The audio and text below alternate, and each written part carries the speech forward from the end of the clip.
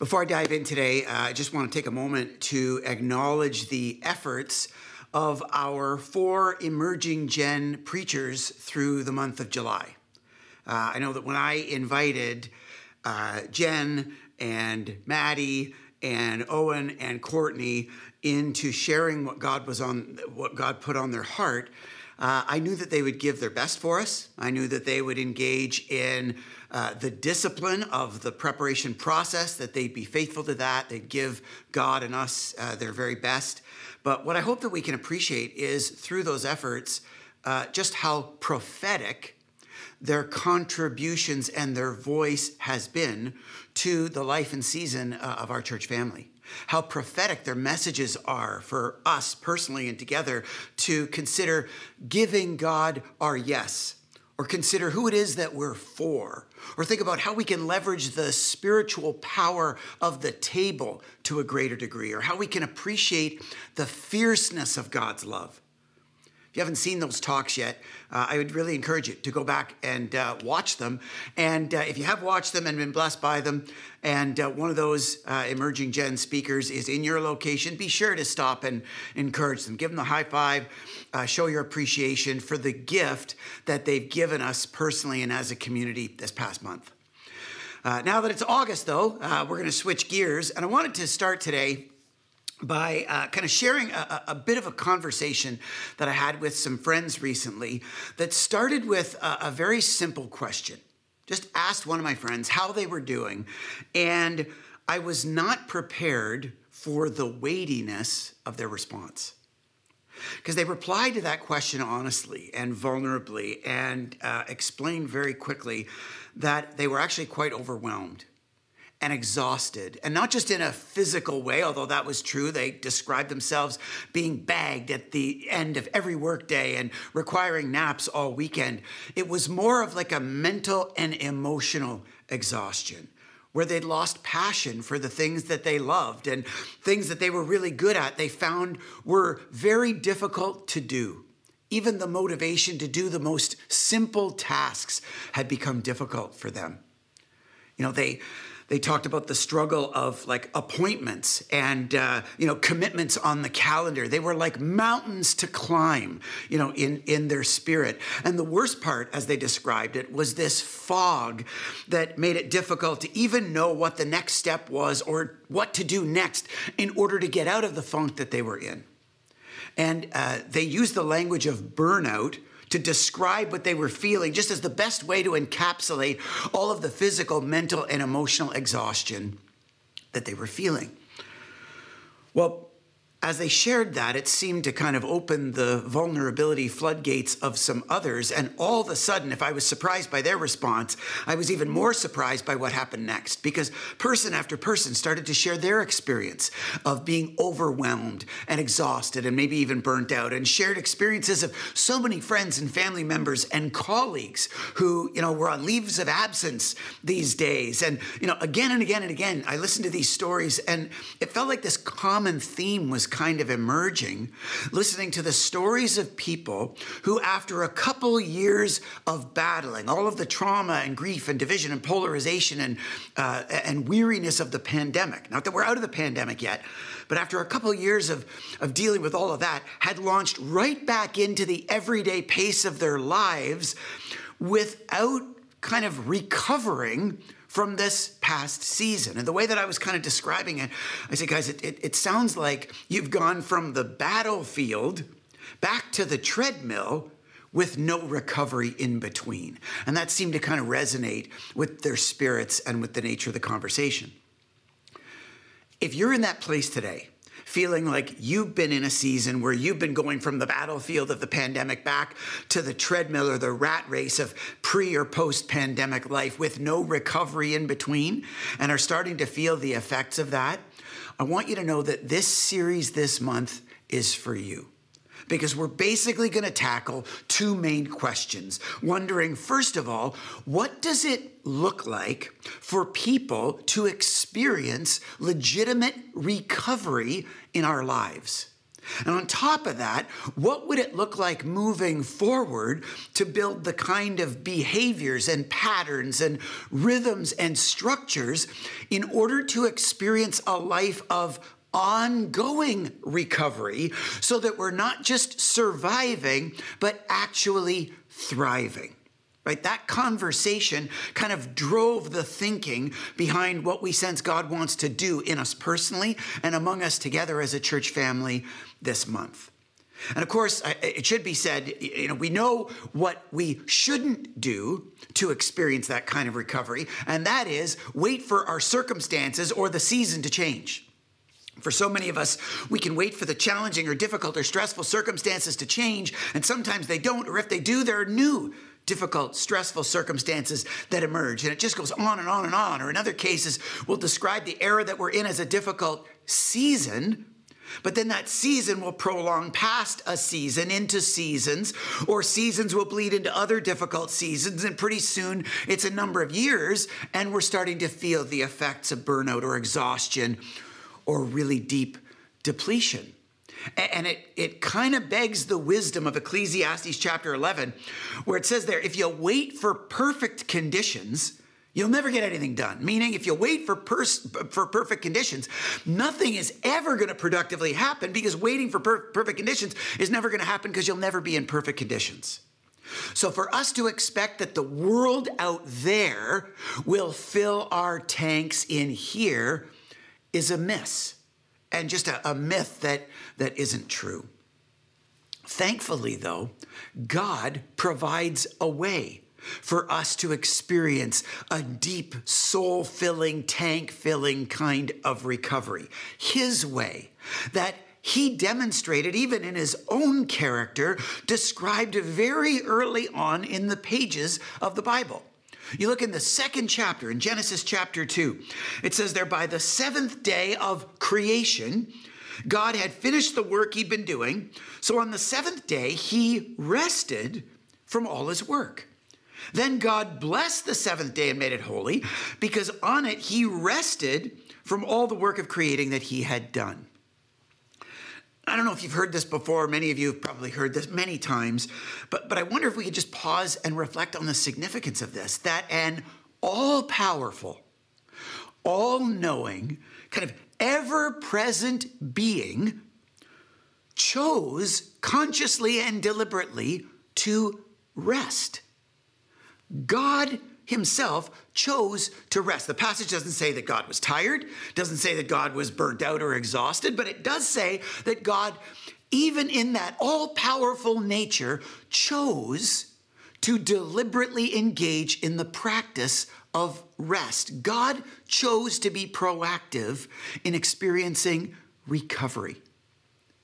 So it shouldn't surprise us then that when we center ourselves around the person of Jesus and we look at the life of Jesus as God in human form, that we see Jesus living out that way of life and pattern as well. For example, in John chapter 6, it says that Jesus withdrew again to a mountain by himself. Jesus withdrew again, and this is in the middle of his 3-year public ministry, the formal time where he actually got down to the business of sharing and demonstrating the wonder of God's life-changing message of love. But in those 3 years, it wasn't just a put your nose to the grindstone, urgent way of life. Jesus built in these rhythms of restfulness and recovery where it says, for example, he withdrew. Or it says in the passage that he withdrew again, or that he went to the mountains, that he experienced nature. There are other examples where he went boating, or he had a nap on a boat, or he feasted with his friends, or he ate food on the Sabbath just because he was hungry and needed to be filled, or he went to parties to enjoy other people. And time again, you see that in the life of Jesus, there was more to his life than his ministry. There was more to his life than his ministry, and he chose and built rhythms into his life of recovery that filled his tank again and again.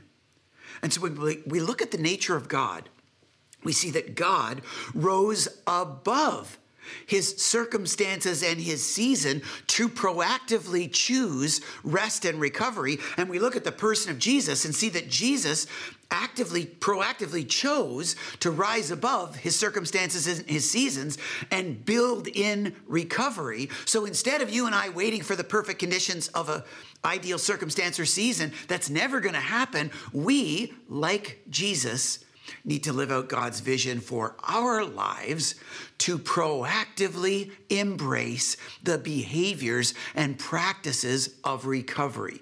We have to choose to rise above the circumstances and season of our lives to take care of ourselves, to allow our tanks to fill.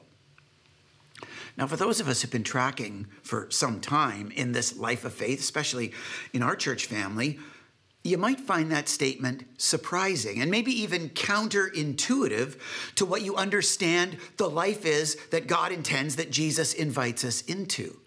A life that we often describe around here as others-oriented, self-sacrificing, and privilege relinquishing, because that is the life that God envisioned, that Jesus demonstrated and now invites followers of his into. But when Jesus invites people into that way of life, there's kind of an assumption or a precondition that he presupposes he's inviting us into that's worth clarifying in a conversation like this.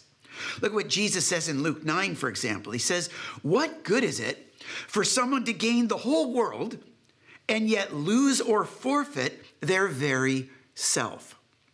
I love this translation because in some of the other gospel accounts, Jesus is quoted as saying, "What good is it for someone to gain the whole world and lose or forfeit their soul?"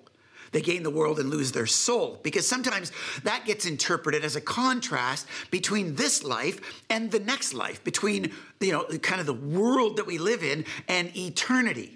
And for sure, Jesus teaches in other places, like in the Sermon on the Mount, he says, don't store up treasures on earth where moth and rust destroy them. Store up your treasures in heaven. Jesus wants us to have a focus more on the next life and more on eternity than this life. But I like this paraphrase because that's not what he's speaking to when he talks about your soul. When he talks about your soul, he's not talking about the part of you that kind of lives on for eternity. He's talking about your essence. He's talking about our being, our very self, our fullest version of most realized potential, the very best version of ourselves. And what he's saying is that there's no use living out the fullness of life on earth if we lose ourselves in the process.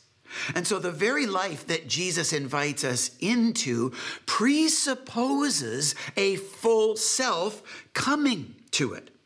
In fact, when he reduced the commandments, the 613 commandments, down to one commandment, this two-dimensional life of love for God and people, and he says you got to, love the Lord your God with all your heart, soul, mind, and strength. He says this after that in Matthew 22:39, among other places in the Gospels. He says, and love your neighbor as yourself. Love your neighbor as yourself, implying that we can't love God with all our heart, soul, mind, and strength unless we're bringing a full all of our heart, soul, mind, and strength to God to love.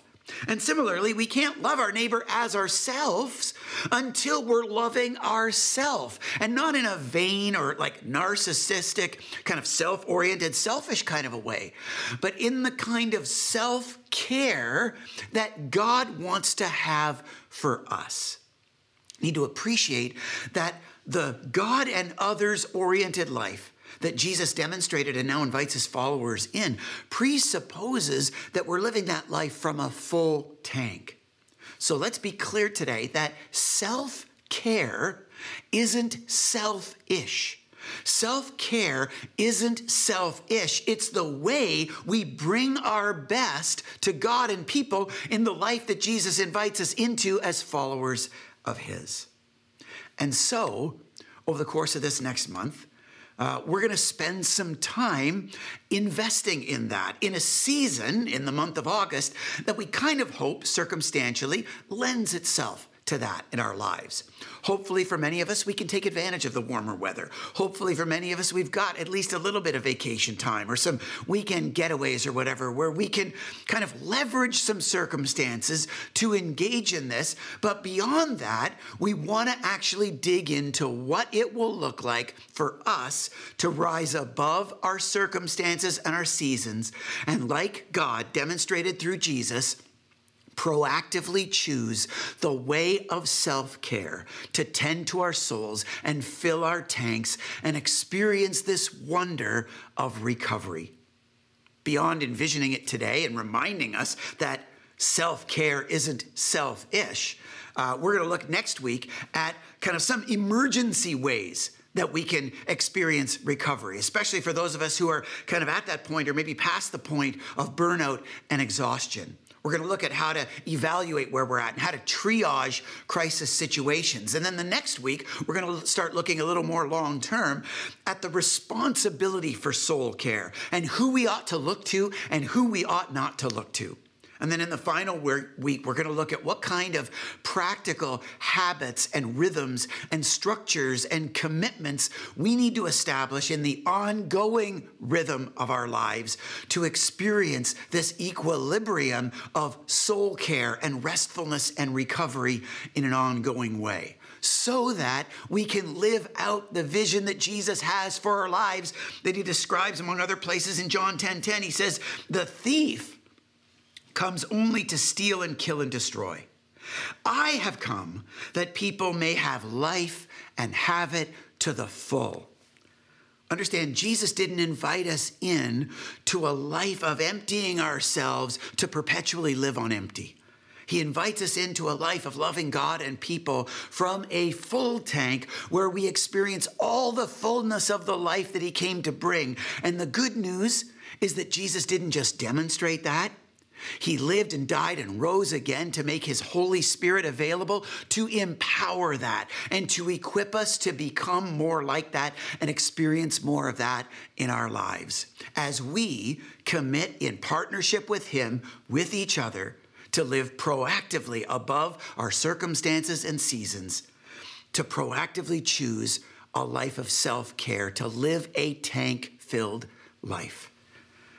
I don't know how many of you need that these days. I know that in my world, starting, in the month of August and, kind of looking to the busier season in September, I certainly do. In fact, one of the kind of commitments that I've made over the last number of years to try to build more of a restful rhythm in my life is kind of incorporating a longer, like a 3-week break in the month of July. And for the second year in a row, I've been able to experience a 3-week break in the month of July. But it was about kind of 10 or so days, right around the middle of my summer break in July, that we had this experience just after dinner where all of a sudden we heard this beeping coming out of our garage, like a beep, and it just never ended. And so we looked to see what it was, and apparently there was an issue with the trunk of Becky's car.